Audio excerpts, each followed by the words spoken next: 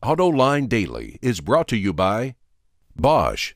The number of clean diesel models in North America will double by 2014. Bosch Clean Diesel. Good, clean, fun. Bridgestone. Your journey, our passion. Dow Automotive Systems. Improving durability and increasing design flexibility with Betamate structural adhesives at dowbetamate.com. And by the 2013 Hyundai Sonata. Learn more at HyundaiSonata.com. Hello and welcome to Autoline Daily. It's August 23rd. I'm John McElroy, and here's the news. Nissan is hiring the top car tester away from Consumer Reports. David Champion, who's appeared a number of times on Autoline this week, will start working at Nissan's proving ground in Arizona next month. Nissan points out it's going to launch 5 new models in the next 15 months, and hiring David Champion will help the company make sure those models are thoroughly tested before putting them in the showrooms. Champion used to work for Nissan back in the mid-1990s when he was a quality assurance engineer. And you know, he's also been a very vocal critic of my Ford Touch, and wonder if that had anything to do with him knowing he was going to one of Ford's competitors. Automakers were blindsided earlier this month by a new crash test from the IIHS.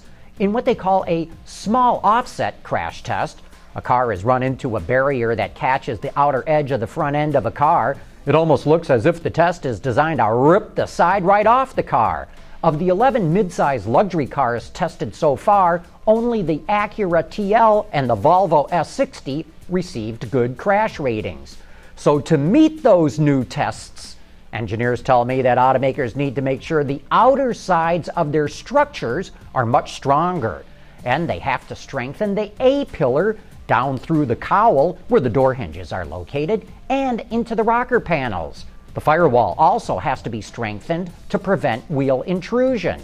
Of course, that extra structure adds weight to a car, which hurts fuel economy, but the Insurance Institute for Highway Safety test gets so much media coverage, it literally will force this to become a new standard, even though it is not mandated by the government.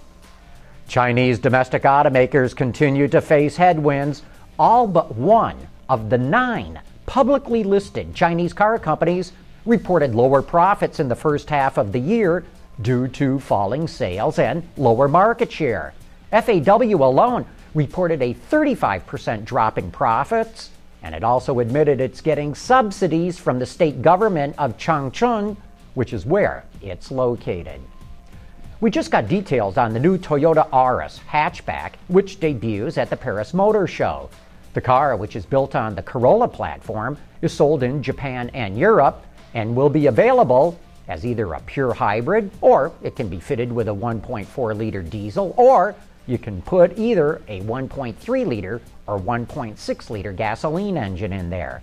The company expects each option to account for about a third of its sales in Europe. The car offers more upscale features like a panoramic sunroof, a leather-trimmed dash, and a leather-stitched steering wheel. The new Auris will be built at Toyota's Burnaston plant in the UK. Lithium-ion battery maker A123 Systems just can't seem to catch a break. According to Reuters, the company received a warning from the NASDAQ that said its stock price is too low, and it's going to be delisted if it doesn't improve to over $1 a share within the next 6 months. And it must stay at that price or higher for 10 straight business days. Yesterday, A123 stock price closed at 37 cents. Coming up next, it's time for You Said It.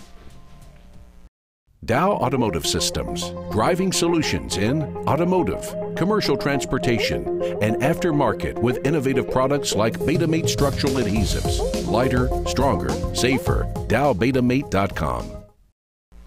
And now it's time for some of your feedback. Mike does not like the fact that the EPA has approved E15. Ethanol in gasoline.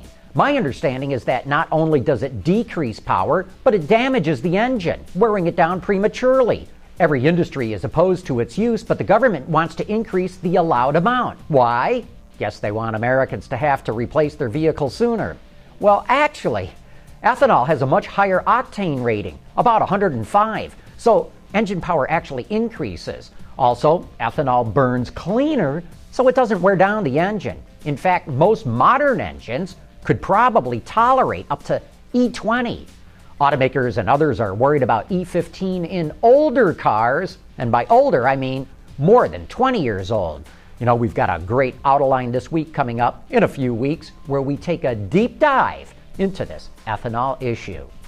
CTEC wants to know how Ford figures out the hourly labor rate it pays in different countries. As Ford provides these hourly labor rates in a contract negotiation, how do they determine these rates? What goes into the calculations? How are the various factors weighed? I noticed Mexico was left out. Why? Well, CTEC, they count wages, including all overtime. They count all benefits, including pension contributions. It also includes retiree pension and health care costs. And Ford only publicly disclosed its labor costs in a few countries. It did not list every single country where it makes vehicles. Fatboy 19831 likes the performance version of the Cinquecento. The Abarth is the best sounding car under $30K, he says. It sounds like a little Ferrari. Most of the performance stuff is there for the $23K base price. A Ferrari? I don't know, man. It may sound good, but to my ear, sure doesn't sound like a V12. Bradley and a bunch of you bemoaned the fact that Ford stopped building the Ranger, the last true compact pickup in the U.S. market. Compact trucks fit into suburbia better than full-size trucks and can fulfill most truck owners' needs, he says. The question is, which automaker will be first to reopen this segment? Maybe Eager Hyundai or VW will see the opportunity. Or Bradley, maybe Chrysler. We keep hearing that it's working on a lifestyle pickup built off its minivan platform. Thanks for all your comments on our website. It's amazing to see how engaged you all are, and there's some really good discussions taking place there. Hey, don't forget that tonight on Autoline After Hours, we have Al Oppenheiser, the chief engineer for the Camaro, who will be bringing a ZL1 along with him.